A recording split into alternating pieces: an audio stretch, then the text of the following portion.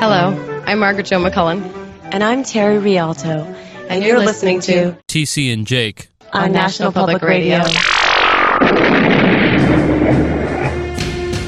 Well, we don't want to talk about it. We've got combat to discuss. Oh.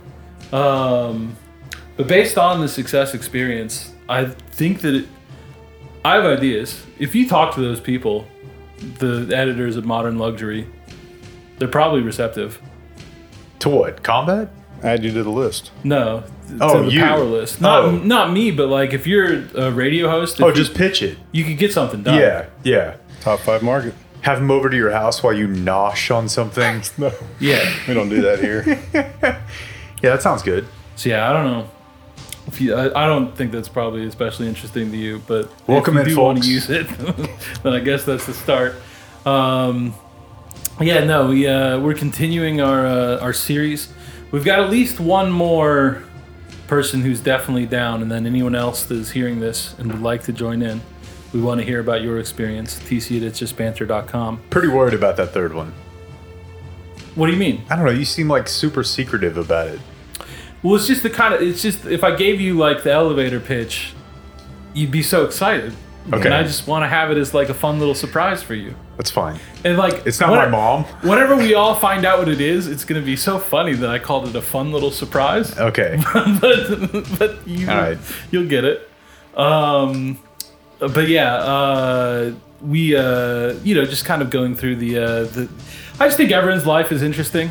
Started this with our episode on with Kraft Cowan, and just been trying to get into more of this stuff. And listener James, who's been to, I've certainly, once you said that you've been to the events, I do recall. Yeah. So you have a very distinctive look to you. Thank you. Yeah. At least every Twilight. Yeah. At least every one. Half the off the records. I'll give it the half. And welcome to the show. Thank you very much. Thanks so This much for reaching out. Extremely excited. Thank you very much.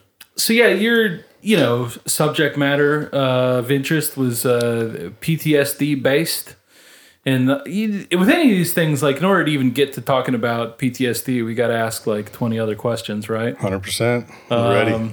So we were discussing this some before we started recording, but just I don't know if you just want to tell Yeah.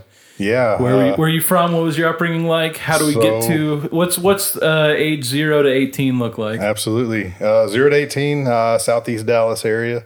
Graduate of Seagoville High School, 02. So 9/11 was my senior year. Lined that up pretty well.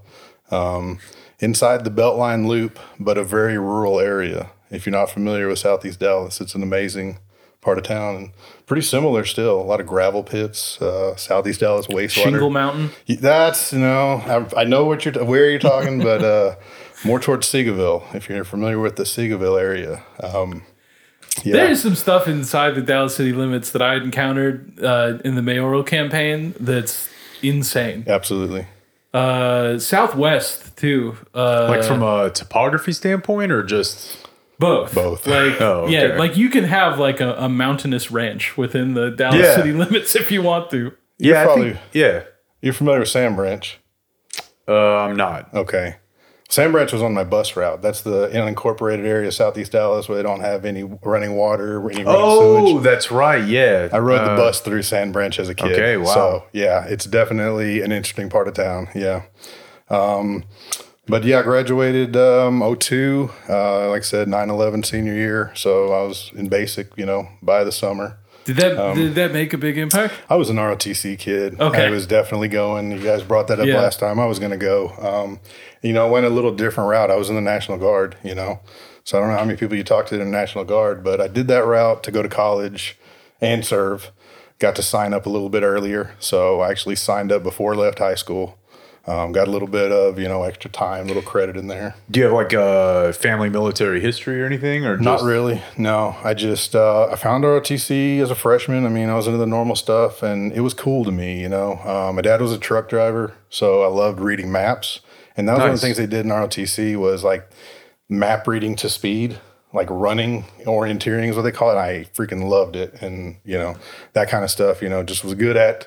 enjoyed it. So yeah, I was going to do it anyway. I was going to do the military anyway. I actually got into a military, New Mexico Military Institute. Got a year and a half of college.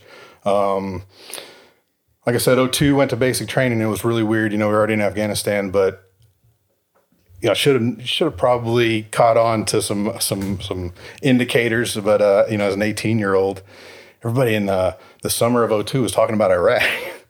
Yeah, and I'm like, what the F, man? What's going on here? Yeah, so that was Put really that out for me. What's that? Yeah, Where's this at? right. Yeah, so that was an interesting dynamic. Like I said, did about a semester and a half of college. That really wasn't for me. By 2004, I was back in the Dallas area, and my guard unit, there was some rumblings about activation, stuff going on in Iraq. Obviously, 2004, things were looking pretty bad, if you remember. The Soldier City was that spring. That was really like the turn of the war where it started to become more of an insurgency, civilians uprising, I guess you could say. Yeah. So it was like, this is going to be different. It was going to be the long haul. So by the summer of '04, I was activated. I was at Fort Hood, and I was training, preparation to be in Iraq.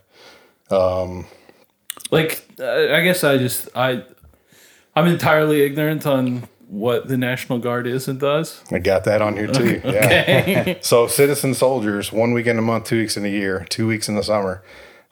We have the exact same standard as the Army. I was in the infantry, and everything that I did in that 1 weekend a month, 2 weeks a year, it comes out to like 40 something, less than 50 days a year. You have the same standard as everyone that does it 365, except we've got regular jobs. Most of us are students, and all of our gear, except maybe weapons at home, those kind of things. Drug test. Exactly. Yeah. You learn how to time them pretty well. What do they say? Somebody said that today on the radio. It's more of it's a stupidity test or something. Yeah. Of course. Megan was asking me about NBA players, and I didn't have answers about where that currently stands. I believe actually the CBA post-COVID completely eliminated marijuana testing. Okay, there you go. I believe that's correct. Yeah, but even then, the NBA test was never. Yeah, it was always pretty. Got Whitney Houston's brother though.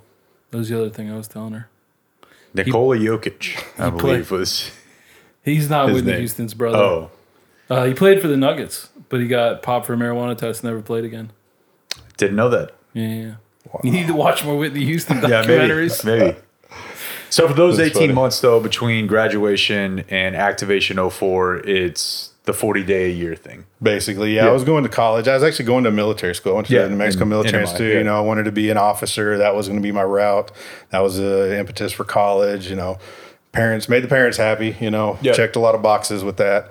But it just, wasn't for me. But by the spring, college sucks that much. And then I feel that, brother. Also true. And I go it's not like I finished. It's kind of a scam. Right. I finished the summer and, I went to the basic training this summer, so I didn't do the fall semester. I finished the summer is not like that. I didn't go to school in the fall. I show up in January and I just got out of, basic training, highest T possible, best shape of my life. And I'm going to go to school, a military school, which is more like a prep school. A lot of those guys go on to the academies and things like that.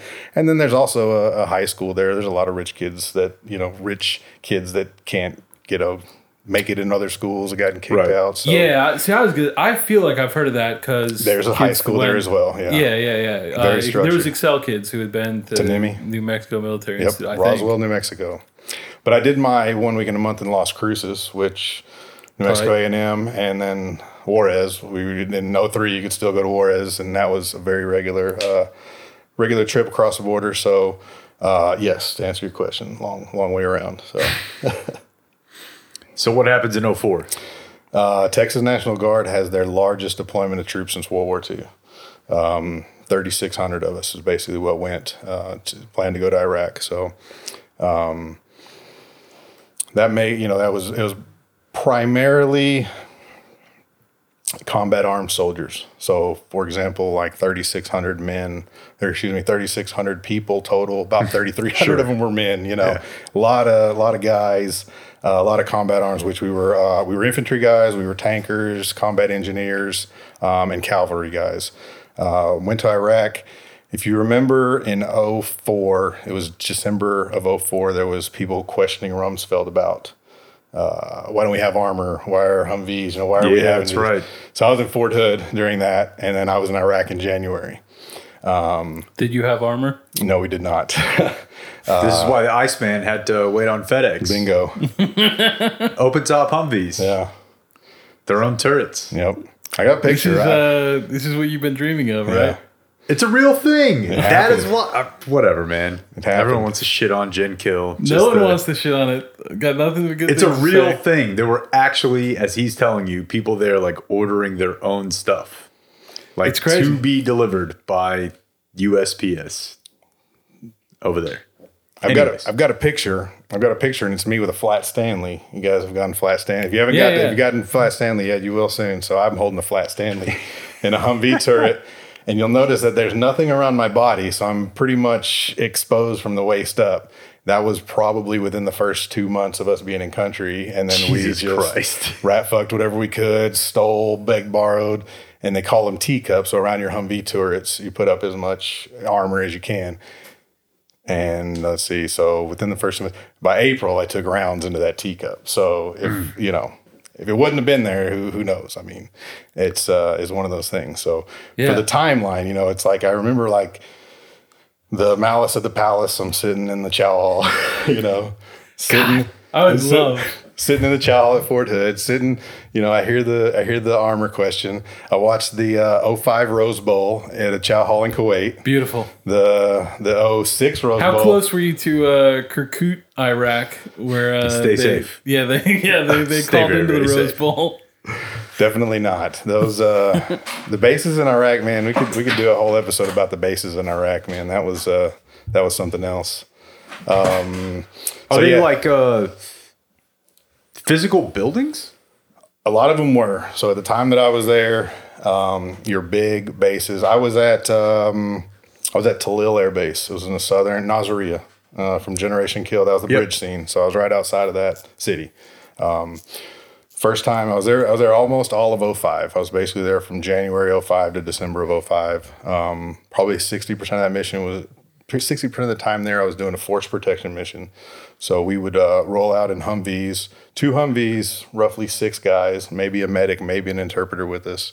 And we were the police of the area. We had about 5 or 10 miles of highway, handful of little villages, and just a tiny sliver of Nasiriyah of that city. And that was what we patrolled. It was, patrol is what they say, drive around until somebody F's with you, Not a lot of action in that part of the country, if I'm just being honest. It was very quiet. If anything, we worried about the Iraqi police more than anything. Always a weird thing, when reporting how much, like, I understand certainly the instinct to be like, unfortunately, there wasn't a bunch of action, but like also, I don't know, humans are pretty hardwired to want to live. Exactly. I'd prefer to not have any action at all. Right. The biggest thing that we encountered there was indirect fire. They'd fire rockets into the base, and then we would try to go out and look for those rockets, maybe who shot them, where they come from. But more than once, we found the same type of rockets in the possession of the Iraqi police, and there's always a story, where did this come from, this or that. One time we found a launch site where they had launched into our base, and they wanted to take those. There was a couple that had not fired.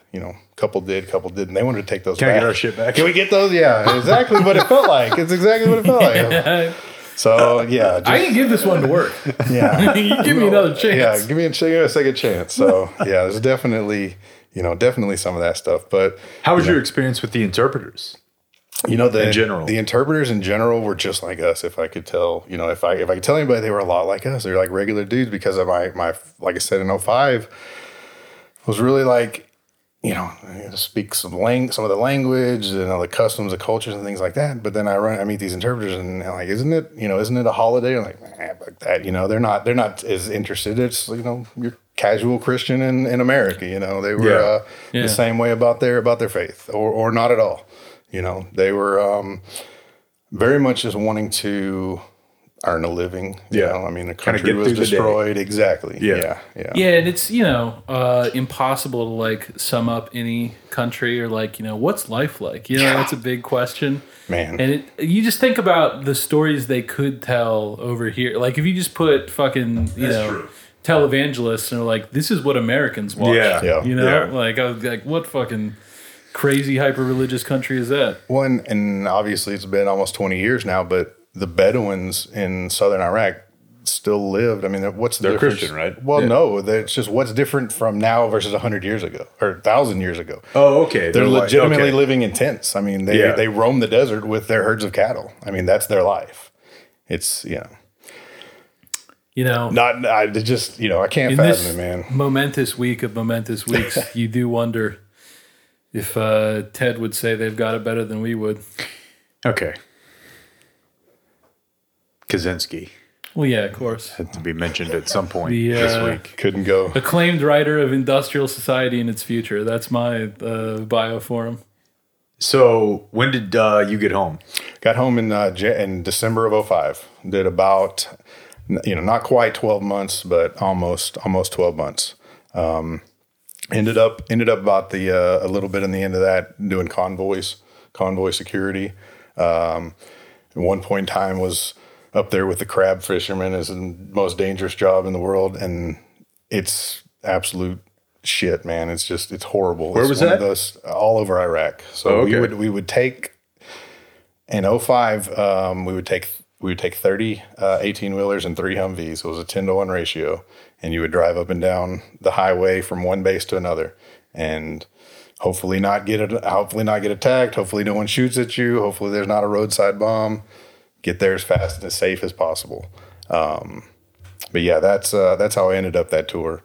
Were there any memories that stood out from that? 2005, yeah, I was there I told you I got there in January. If you remember the first election, you remember the red fingers? Everyone was holding up the ink dipped maroon fingers. That was at the end of January in 2005, and I had been in country less than a month. And we worked an election site with, if it was 2 Humvees and there were 6 or 8 of us, it was 4 Humvees and double that. And thousands, thousands, an insane amount of people coming to the polling sites. And, I'm 3 weeks into Iraq, and I'm standing, in that Humvee just looking at what am I looking at? I'm just looking at 1,000 people that all look the same. This is People freedom. Look just like they want to vote. I'm 20 years old. What am I doing here? Yeah, it's pure insanity. That was one. The first casualty that I saw was a civilian and it was a casualty, I say, because we happened to have a medic with us at the time. It was a fairly simple rollover on the highway, 1-car accident, but the husband didn't want us to touch his wife. And we just watched, basically, so that was pretty tough because we can do something. Let's try something. Let's at least try. And he was very adamant that he did not want us around his spouse. So Jesus fucking Christ. yeah, that was pretty rough, man. And I imagine that disposition is somewhat common. Like from the outside army meaning armed forces, like Yeah. yeah. I would think so. I don't know. You get plenty of guys over here that are like, don't fucking talk to my wife. Is this man bothering you? Yeah. Do not resuscitate. Yeah, that's tough. 12 months total. Come home. Yeah, back to the real world. Did you think you were on tap for redeployment or? At that point, so we've been talking about 2006, starting 2006. I had at least 2 more years on a contract, so possibilities there. Did obviously. you surprise your wife at a baseball game? Definitely, it was a single soldier, single person at that time, and I bought a 50 nugget tray with my roommate at the Killeen Mall. So that was that was the first order of business. They need to do like big reveals for soldiers that buy nuggets. Don't really have anyone, Exactly. but I'm here. Like give them an Xbox or something. Yeah. With a bunch of strangers cheering. No, I did what every Dallasite does. I moved to Addison, right? That's what we're all supposed to do. Of course. Yeah, when you come back from wars, you move to Addison. So North and Nuggets. Yeah. So you're like, because it's National Guard, you just go from fighting, like, protecting convoys in Iraq to living in Addison. Basically, I had about a working month. at I had about a Sherlock's. month off. I took 2 weeks. I took 2 weeks in Europe. Went to Amsterdam. Did That's the nice. did the damn thing. A friend I served with was from Spain, outside of Barcelona. So I'm gonna go see my folks. You want to come with me? Of course. So I want to say I got home Is before he like Christmas. part of Spain's military? No, he was dual citizenship. I want to say parents are Spanish, and he was born here, possibly. Okay. Yeah, but he was a U.S. citizen and soldier. But his parents were there. Yeah, that's what it was. His parents were there. He hadn't seen his parents for a while. I'm going to go back, and got the invite. So yeah, that was really cool. Yeah, and then back to the warehouse. I was driving a forklift before. I think I went back to something similar. And then I wrote it down because I had to look it up. I was in the break room, night shift. I was probably just got done watching Chappelle. The 07, January of 07 was Bush's surge speech. I guess it was a State of the Union possibly.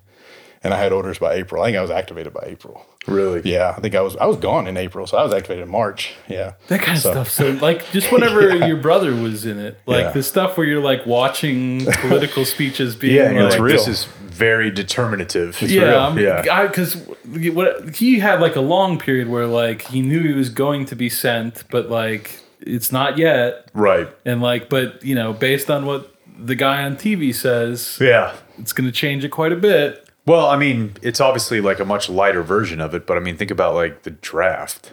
Yeah, Dude, like we literally had a period in this country where people were like looking at the television like it was the lottery to yeah. decide if they were a 50% chance of dying or not. yeah. Well, I can tell you how we got out of the draft, and that's these multiple deployments because I served. So I activated 04 and 05, 07 and 08, and I absolutely served with 4 people. I was talking to someone today actually, and we named 4 people that were in the invasion of Iraq 03 or Afghanistan, so prior to 03 even, and then deployed with us in 5. And then, or 6, there was 2 different. There was an Iraq and an Afghanistan deployment in our division. Got on one of those, and then we're back again in 07, 08. So we're showing up 07 for their 3rd time. So I was on my 2nd, but there were definitely people on their 3rd. Yeah. And that's why there's no draft. Yeah. Yeah. So yeah, watch the surge speech. Mobilized in Mississippi, right outside of Hattiesburg, Camp Shelby. Spent maybe 2 months, I guess. Yeah, because we were back in country by August. Yeah, because that lined out. So by that time, did get married, and before I left, found out wife at the time was pregnant. Whoa. And we were heading down to like get on the plane. I had seen her a month or 2. I mean, we've done all this math, no jokes. So we were doing all, and I'm like, goodness, weekend off, had a weekend off in training, and like that was the weekend. So I find out, right at the beginning of like showing up, man, I'm going to be, got a little one on the way. So ended up working out to where I was, I did the entire 9 months. I was only in country 9 months that time. Got to come home a little bit early, see my son be born. So probably August-ish of 07. You were saying that was like hours, right? Like I was within 3 days. Yeah, I went from like a mission. I went from a mission in Iraq to like my son being born probably within 3 to 4 days. insane. Yeah. Could you imagine, like, just the standing in the fucking hospital room is nuts, like, by its alone. But Yeah, if, like, Right. Whenever you were at like Texadelphia the day before. yeah. But if you were Yeah. stepping off of I remember having an idea, and at this point, I was a convoy commander at this time. I was a sergeant by this time, and I was leading missions. And I remember taking a mission out.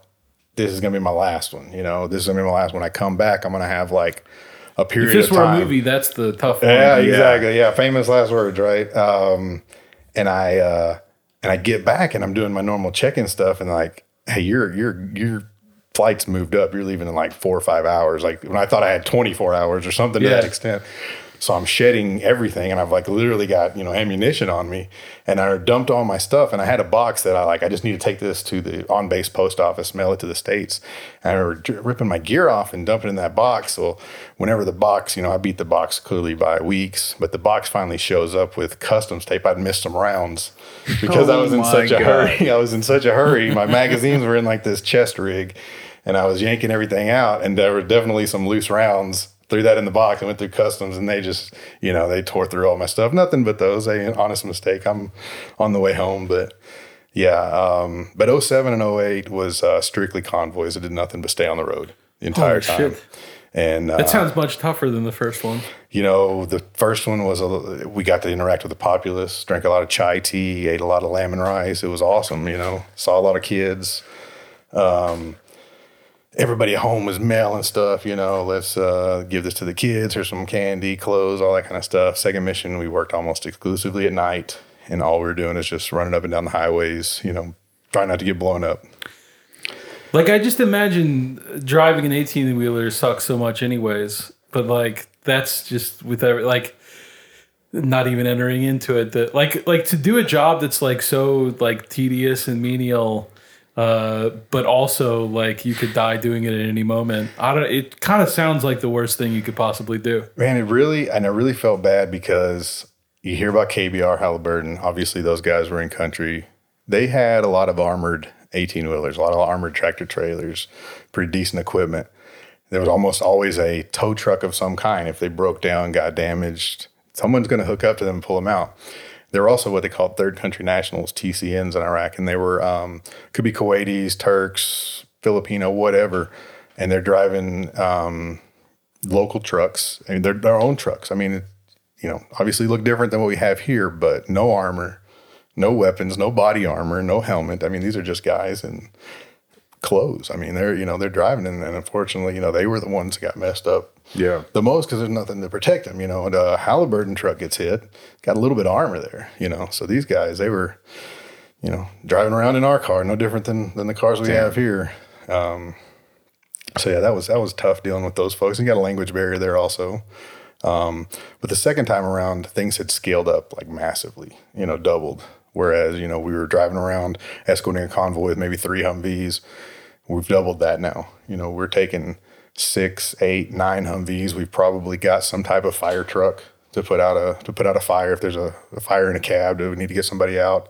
There's enough extinguishing fluid to hopefully get somebody out of the cab of a vehicle. We've got an entirely dedicated wrecker, a military, heavy duty wrecker to hook up to any vehicle we've got in our 30 or 40 vehicle convoy and can pull it down the road. Much better armor by 07 and 08. They'd squared a lot of that away. So now it's a business. Yeah, bingo.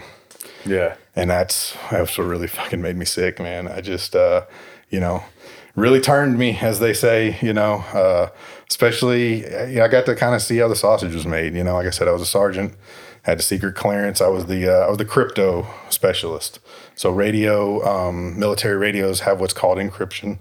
The device would be called an ANCD. It looks like a very rudimentary laptop where it just folds up, but maybe has 24 buttons, and that carries code inside of it. You have to have a clearance. You have to go to the commo shop once a week, get it loaded up, things like that. I was responsible for that, and I kept all the radios in sync, in time. Everybody talks to everybody. Most vehicles all have 2 radios, one to talk to each other. And then somebody's talking to different nets as you're moving through the country. You're talking to what we call landowners. So like I was force protection. That first tour, convoys would check in. Hey, we're passing through your area. Things of that nature. I got assigned to the 101st Airborne Division on my second deployment. If you've seen the Screaming Eagle, like Band of Brothers, the patch in Band of Brothers, it's an eagle. That's the 101st Airborne Division. Their landowners right outside the base we lived on, they were responsible for that area, and they were an artillery unit, artillery balls. So they were the balls of the eagle, and they were Balls, Maine. That was their call sign, was Balls, Maine. So you had to check in with Balls, Maine. Every time you got to a certain point was checking with Balls, Maine. This is Avenger 2-8 Balls, Maine. So, yeah. There's nothing convoys. homoerotic about the military at all. Yeah, absolutely. No. One of the things I did, and I tell people this, like, when I try to talk about PTSD and like why things are the way they are, why your brain's wired the way it is because like going out on those missions, like regardless of like what you'd had going on the day before or that day, there's always that like roller coaster effect is what I call it. The climb of the roller coaster. Does that make sense? Sure. The pit. Imagine that. Just stays there. Hours and hours and hours and hours, and that just can't tell me that's not fucking with our brain chemistry. You know what I mean? Especially at, age 20 to 24. So, yeah. Yeah, and I don't know, like on the one hand, there's a little bit of me that's surprised that we aren't adapted to this better because I do imagine that like for most of human history, like during like the stuff where they like didn't know how to fucking write anything down, like I envision that their life is just fucking, tiger could attack you at any time. So you'd think that you'd be, something in the DNA prepared for this, but I don't know. It sure doesn't seem like there is. And so that makes me think like, was it real? Like every once in a while you'd see a tiger, but like we really kind of got this handled. Yeah. Whereas the idea of like, fucking improvised explosive device is several hundred years off from being invented. Like, the shit that you're actually going up against is fucking gnarly in a way that, like, the occasional bear isn't gonna be. When I can say one thing too, and like that's years of therapy, guys. I mean, I'm like a dozen years into this journey now, so you've never seen the tiger, if that makes sense. You know what I mean? Like, you don't know what that is, and until you see the tiger, until you've been there, like you don't know. You can't prepare. I mean, there's no amount. The training is weird because I tell people like the first time I got shot at, like your body doesn't, you're always going to reject it because the first time I got shot at, there was a split second, and I don't even want to say 1 second. There was a split second because the first thing in my mind was like, who has fireworks in Iraq? That was the first thought in my mind. And I'm like, because I'm just standing there and I'm in Nasiriyah. I got a 4-story building on one side and I got the Euphrates River on the other. And it's the middle of the night. It's the middle, 2, 3 a.m. And I know there's people in this alley. I see there's a guy in this alley. Like, he shouldn't be out. What are you doing? I'm watching someone. And then, the pop of rounds on the Humvee on the ground reminded me of like black cats. And it's just a split second. And then, then the training kicks in and you do, it takes over, things happen. But like I tell everybody, that was the first time. It was like the spring of 2005. And the first thing in my mind was like, I didn't know they had fireworks in Iraq. And it just like, until you see it, you know what I'm saying? Like, that's the best way I can When was explain their it. Independence Day? Yeah, right. Yeah. It's March. Whenever I lived in Northwest Dallas, especially, we did a lot of firework or gunshot playing. So I could see, I feel like I lost most of the time. Oh, yeah. So you kind of like teased it there a little bit when it comes to like PTSD stuff. Like you knew, were you aware that your brain chemistry or that your disposition was being affected while you were deployed? No, I don't think anything really at the time. I mean, you're so young, especially, when you're in and you're still going, and a lot of people, that's their job, and you come home and you do it again, and you come home and you do it again. No, I didn't.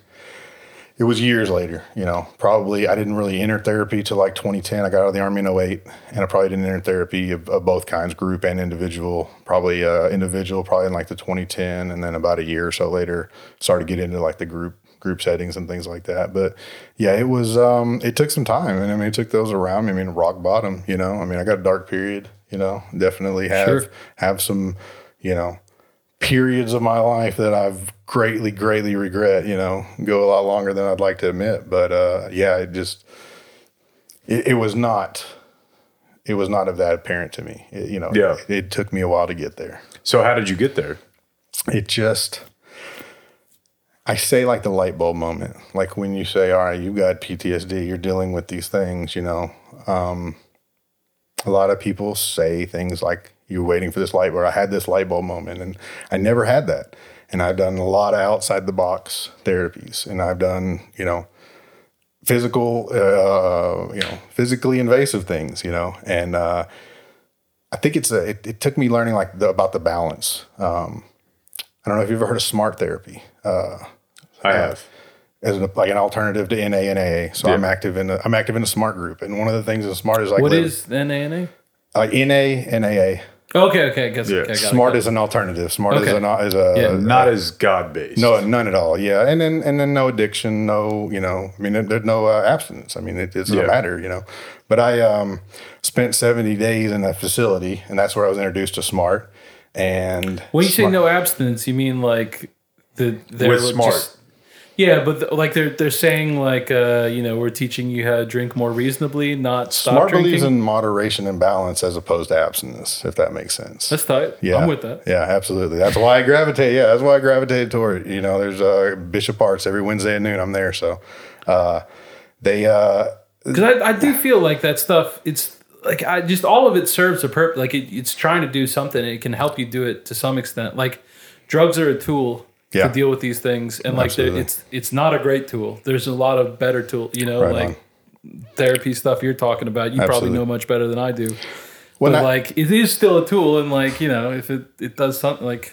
When I was lucky, I entered the VA system as soon as I got out.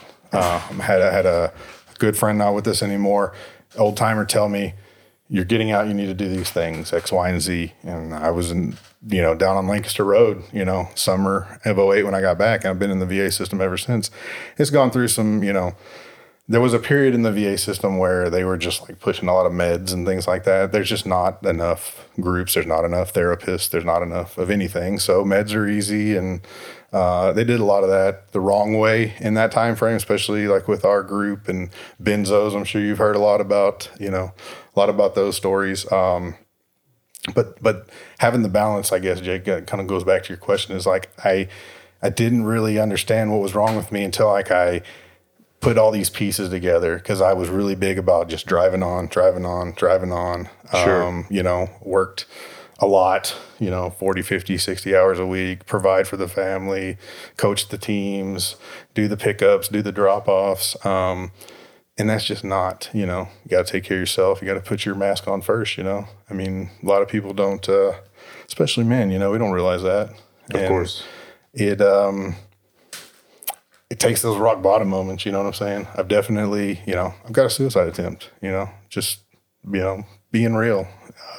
Drank too much, had a very, very bad period of drinking too much. And not there now. I mean, it's decade in the past. And That's couldn't be better man. for it, man. I mean, married to the love of my life. I mean, she's an amazing woman, saved my life 100%.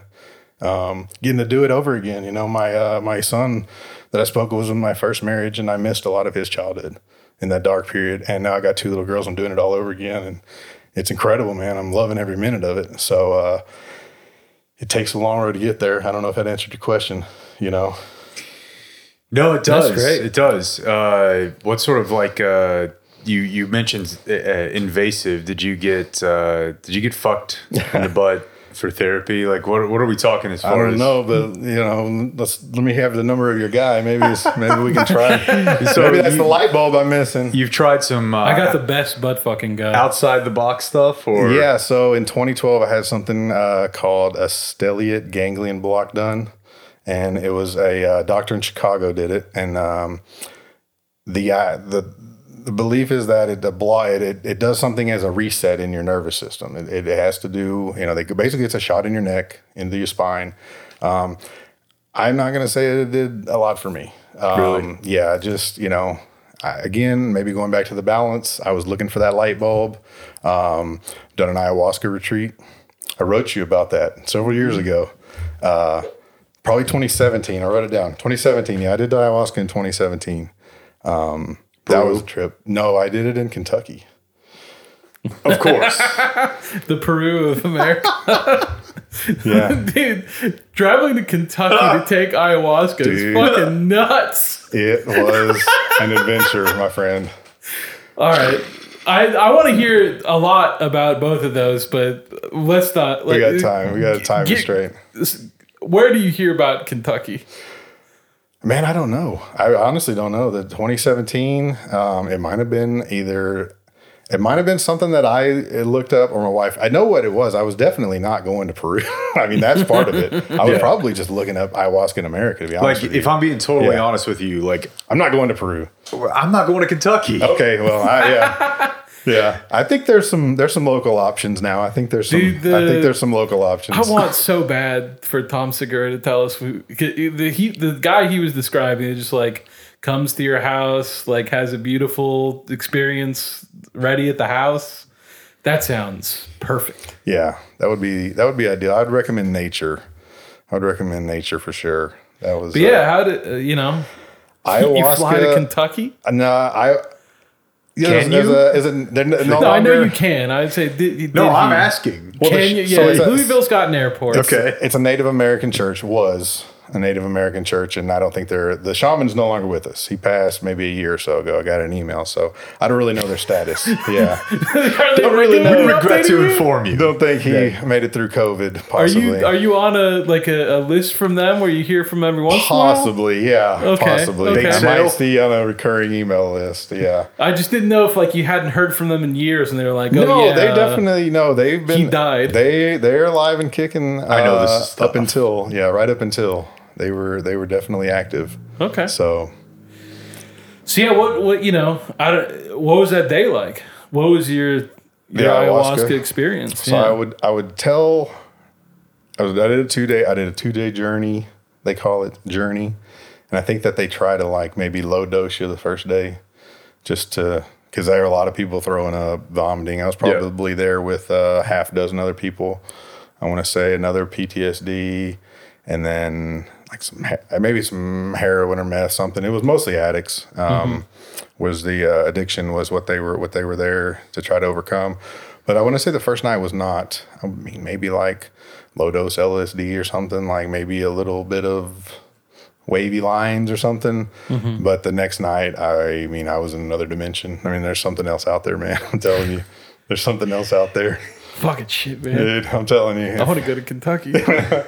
I want to meet God in Kentucky. She's real. I can tell you that. How long? So that's the thing. I felt like it was probably in the 20 to 30 minute, I don't know. Excuse me. I thought it was in 2 to 3 hours. I felt like this was forever. And it was probably 20 to 30 minutes. Yeah.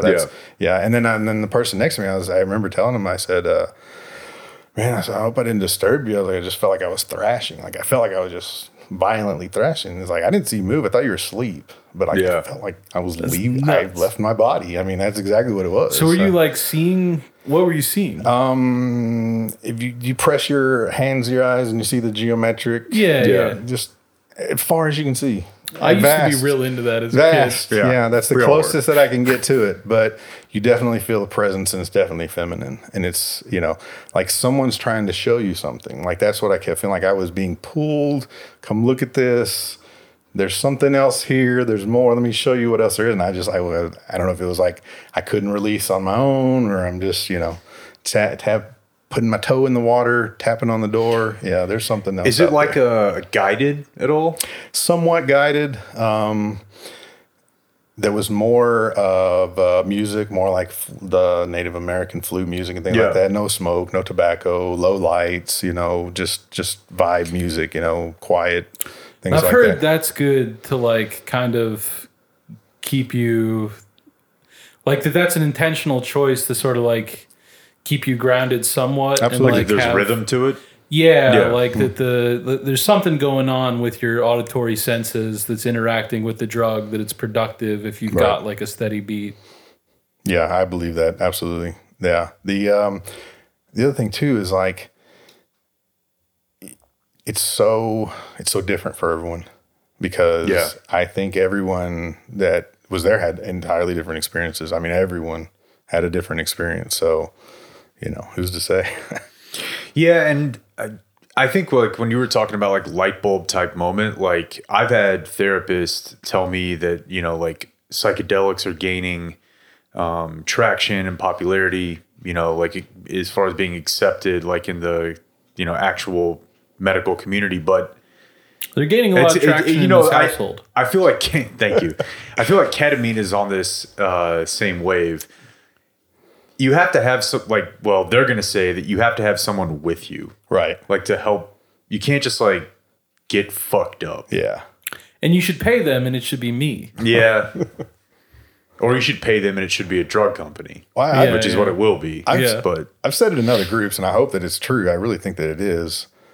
Like, we're going to be the gateway, the veteran culture. Like, there's a lot of testing for this. yeah, There's a lot of us that are, have problems. well, absolutely. Frankly. But I mean, marijuana has been extremely positive. The benefits are there's just no denying that anymore. Yeah. And I think that's just going to be compounded with these other, other substances as hopefully our generation leads the way. Like, hey, we're all fucked up and this helps, so leave us alone. Yeah. Yeah. I mean, that makes a ton of sense to me. Just, I don't know, anytime, like, it's just a most extreme version of, like, the human condition that we all experience, Right Like, on. I don't know, dude, I think it would be insulting to you to call it PTSD, but, like, after the guy fucking broke into my house, it changed my brain. It is, absolutely. No, it's the same. Yeah. And having that, It's not insulting at all. things that were, adapted for you folks available to me was very helpful. The duration and the length of time may be a little different, but I think the chemistry is exactly the same. And I looked it up, man. I spent some time with my notes. There's a military, I don't know who it is, but there's somebody that they have changed their like combat arms. So your infantry, your troops that see combat, you cannot go right into that in the military, like where you would have to serve maybe a 2, 3, 4 year term as truck driver, cook, whatever. And then if you want to re-enlist and join the infantry at maybe age 25, then you can do that. Ease into the not 17. Yeah. I was thinking about that just as we were talking of like, I don't know, dude, the Brain moral development. decision of going to war and then like everything, like I feel like we probably just can't really grasp our head around all of it, period. But like, I would feel so much more comfortable making a decision like that when I was like 50. Exactly. Yeah, but like but I you mean- can't do much war at that point. but- obviously the argument would be, excuse me, the argument would be that, people are more likely to make reckless decisions, which going into combat is. yeah. Like I even think of myself, 25 to 28, I was way less likely to fight than I was at 18 to 20. Absolutely. So I wonder when it comes to whatever nation you're speaking of, I don't know. I wonder if they have the same penchant for violence that we have. If I can ever find it, I'll pass it your way for sure. But I'm afraid it was like a conversation in a podcast, and Yeah. I'm never going to find it. But Whatever military it was, I can guarantee you it wasn't as large and active as the United Absolutely. States is. Yeah, not good for business. yeah, we're shouldering a lot of the load, and things like let's wait until they're 25 and have seen combat before for them to go into infantry is Yeah. not really what we're built to do, not which good is for business. bad.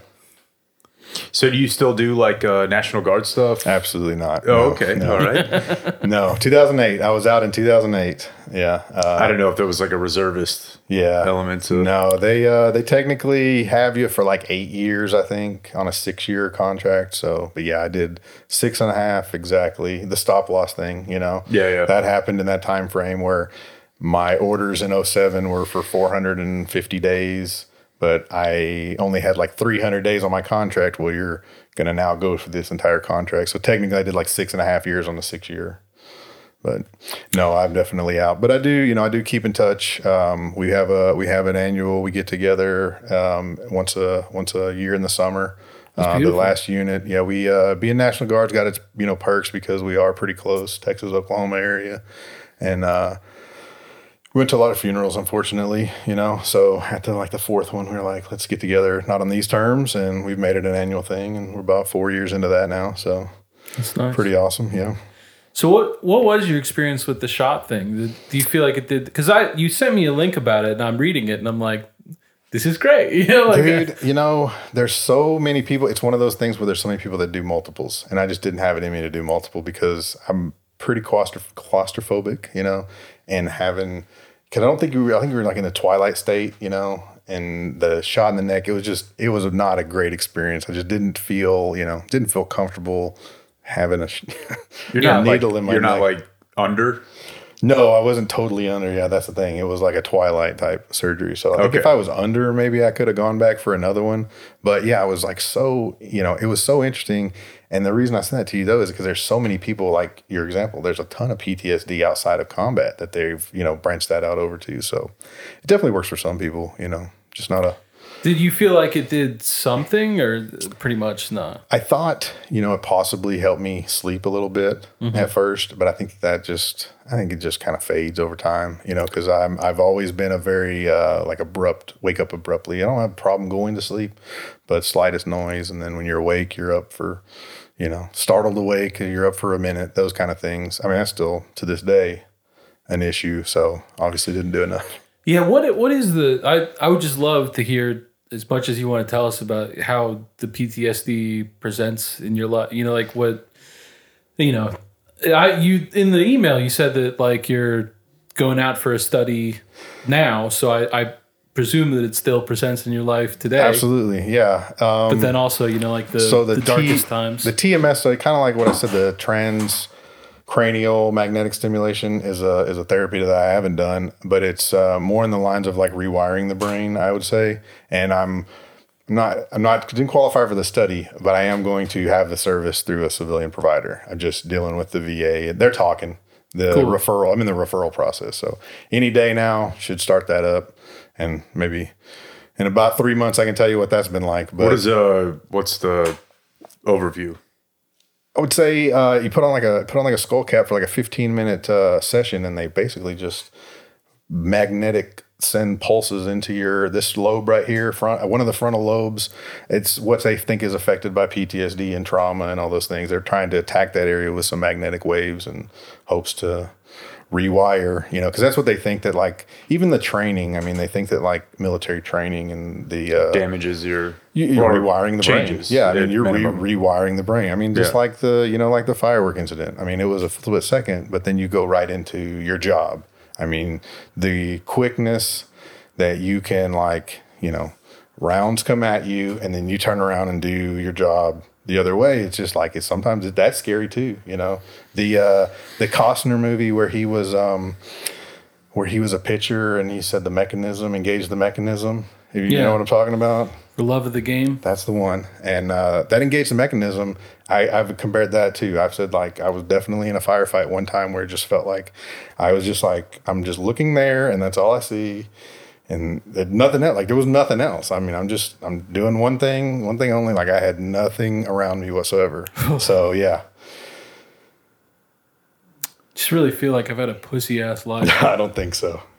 I mean, I do, but I also appreciate your empathy. Back to PTSD. I never did answer your question, TC. I never did answer your question. And like the daily effects is like, have you ever felt you're somewhere you don't belong or you need to be somewhere else, like that constant anxiety of like, I got to get out of here. I need to be doing something else, going somewhere else. Mm-hmm. That's a good example. Not necessarily that literally, but just that feeling like this isn't where I need to be, or this isn't, if that makes sense. That would be a daily, and that's anxiety. I mean, that's really all that is just, an anxious mind, I guess. So. Yeah, I don't know. I always like, with my own drug use, I have sort of like a constant debate with myself about, like, there's definitely a part of me that's like, you're not medicating anything, you're overthinking this, you do it because it's fun. Like, it is fucking fun, mm-hmm. Like, whenever I'm fucking high, it's not like I'm like crying over the difficult things that have happened in my life. I'm having a good time. Yeah. And like, who doesn't like having a good time?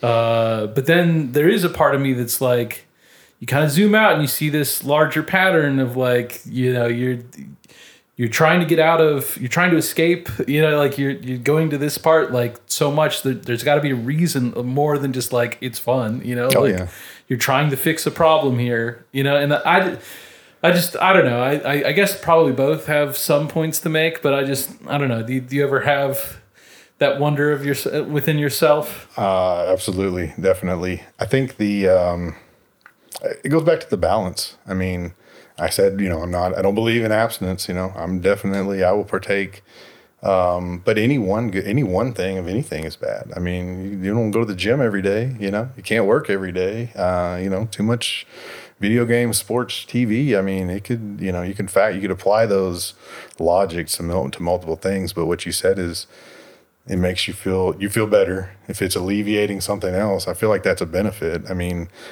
if it's stupid and it works, it's not stupid. You know, that's something. Yeah. That's something that, you know, when you have to adapt and overcome. I mean, everything doesn't fit in the box. I mean, I still don't feel like I've had that light bulb moment, to be honest with you. I mean, I don't feel like it's just a switch that's flipped. It's a constant every day, and you know, fight the fight, or you know, the giving up. I mean, the giving up is not you know, you don't want that alternative. I don't think anybody wants that. So.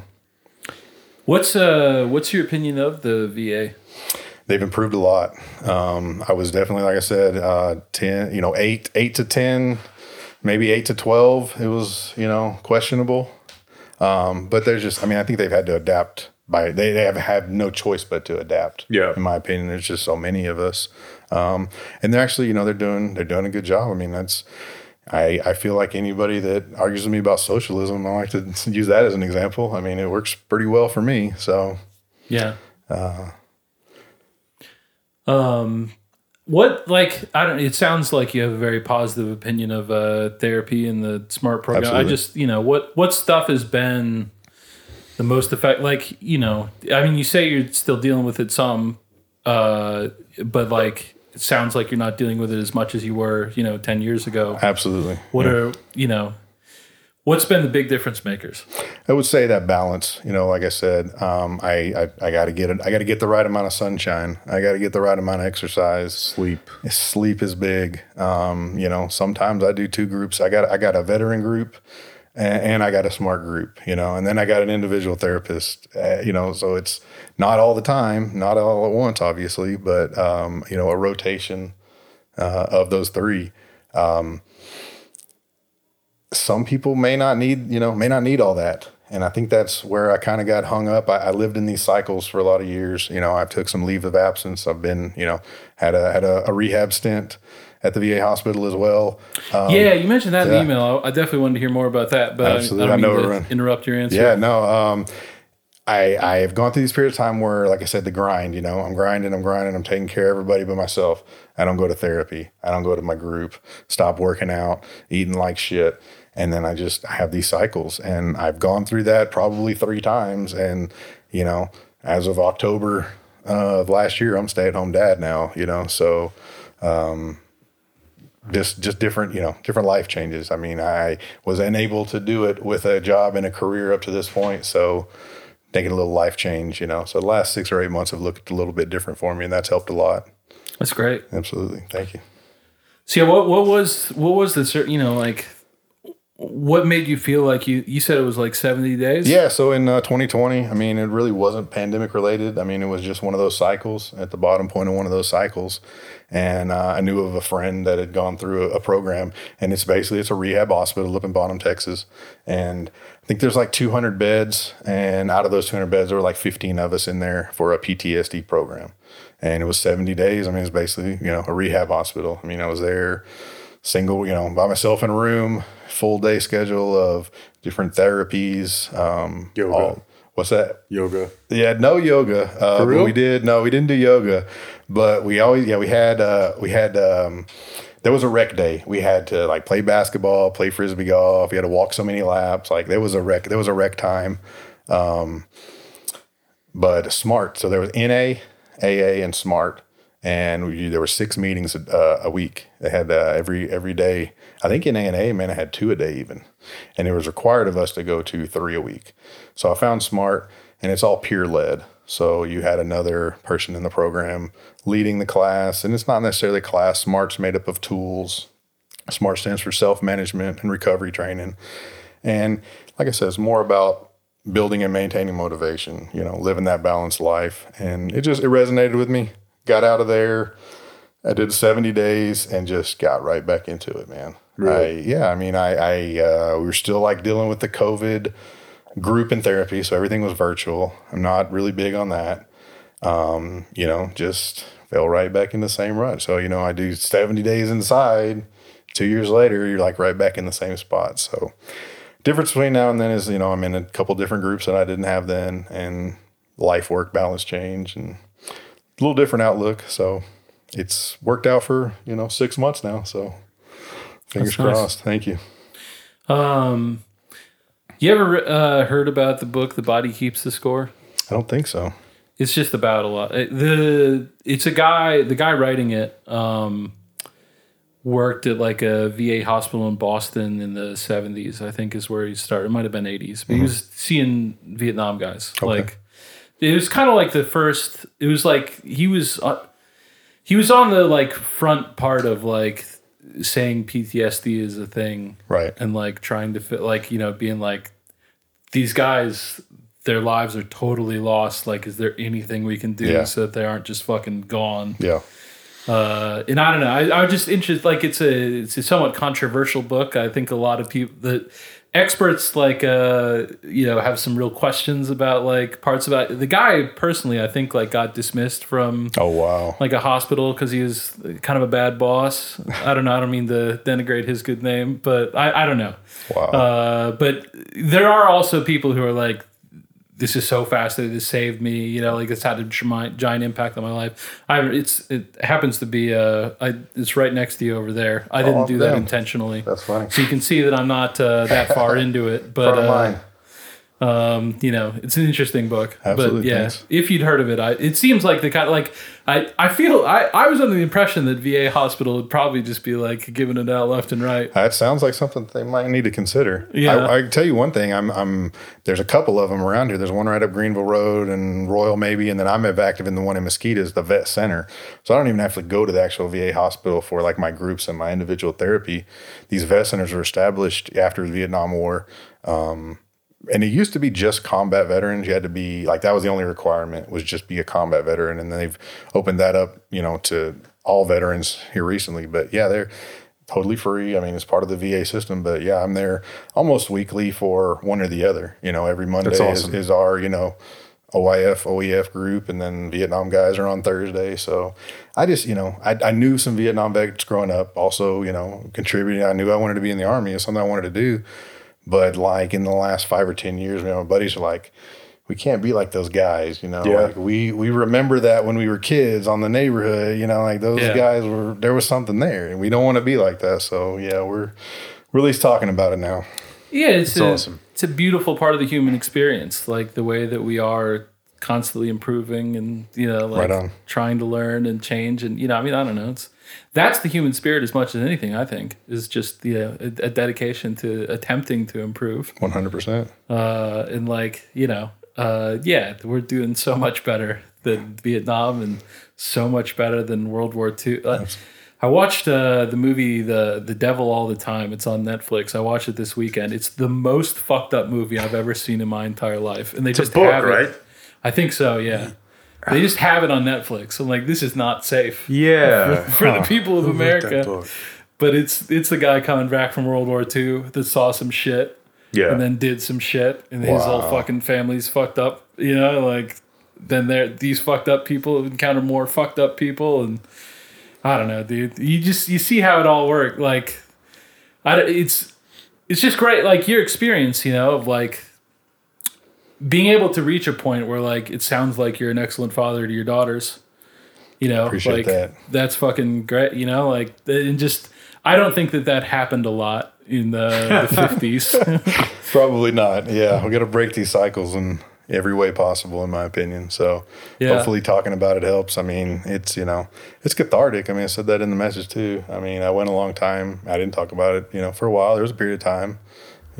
I was adamant against the groups. I thought groups were just, the fight club scene. I thought that was what a group therapy was. And, it's not at all like that. I mean, everybody needs, part of that balance is some kind of community, whatever that may be, And that's just fear, right? Like hating the groups. Like I fully fucking get that, but it's like, you don't acknowledge, like you're terrified of like seeing or I guess I should ask, is this your experience that you feel like if you're seeing the full scale of the problem and it's something that's so big that requires something like that, then like, whereas if you can just kind of sort of push it off and be like, it's not that big a deal, like, you know, I can make it. I think that's been my downfall, you know, in all honesty, those cycles, you know, every time I've tried to push it off and say, I got it now, or I don't need to do that anymore, it's not worked out real well for me. So, you know, maybe but wouldn't it be just great? Yeah, you know. Also, sometimes people in groups suck. Yeah. Yeah, yeah. Yeah, in my AA experience, like, such a big fucking difference There's between some bad ones. Yeah, the There's good some ones bad and the ones. bad ones. The good ones are fucking great. The bad ones, you might as well like. You're healthier if you're just like at a bar. Yeah. There's equal benefit. I don't know if that's true, There's but equal yeah. benefit. I'm sorry. There's been as productive conversations as one versus the other, in my opinion. Yeah. Well, we appreciate your time, man. I really Very inspiring. appreciate the sharing the chair with McAfee here. So, you know, the Wikipedia guest list, I'll be under Binion, I guess. So He'd be proud. thank you guys. All right, brother. Appreciate it. That's it for tonight. The high school special is next, so until tomorrow, for everyone who's been a part of this one, I'm TC and Jake. we do thank you for watching. Good night.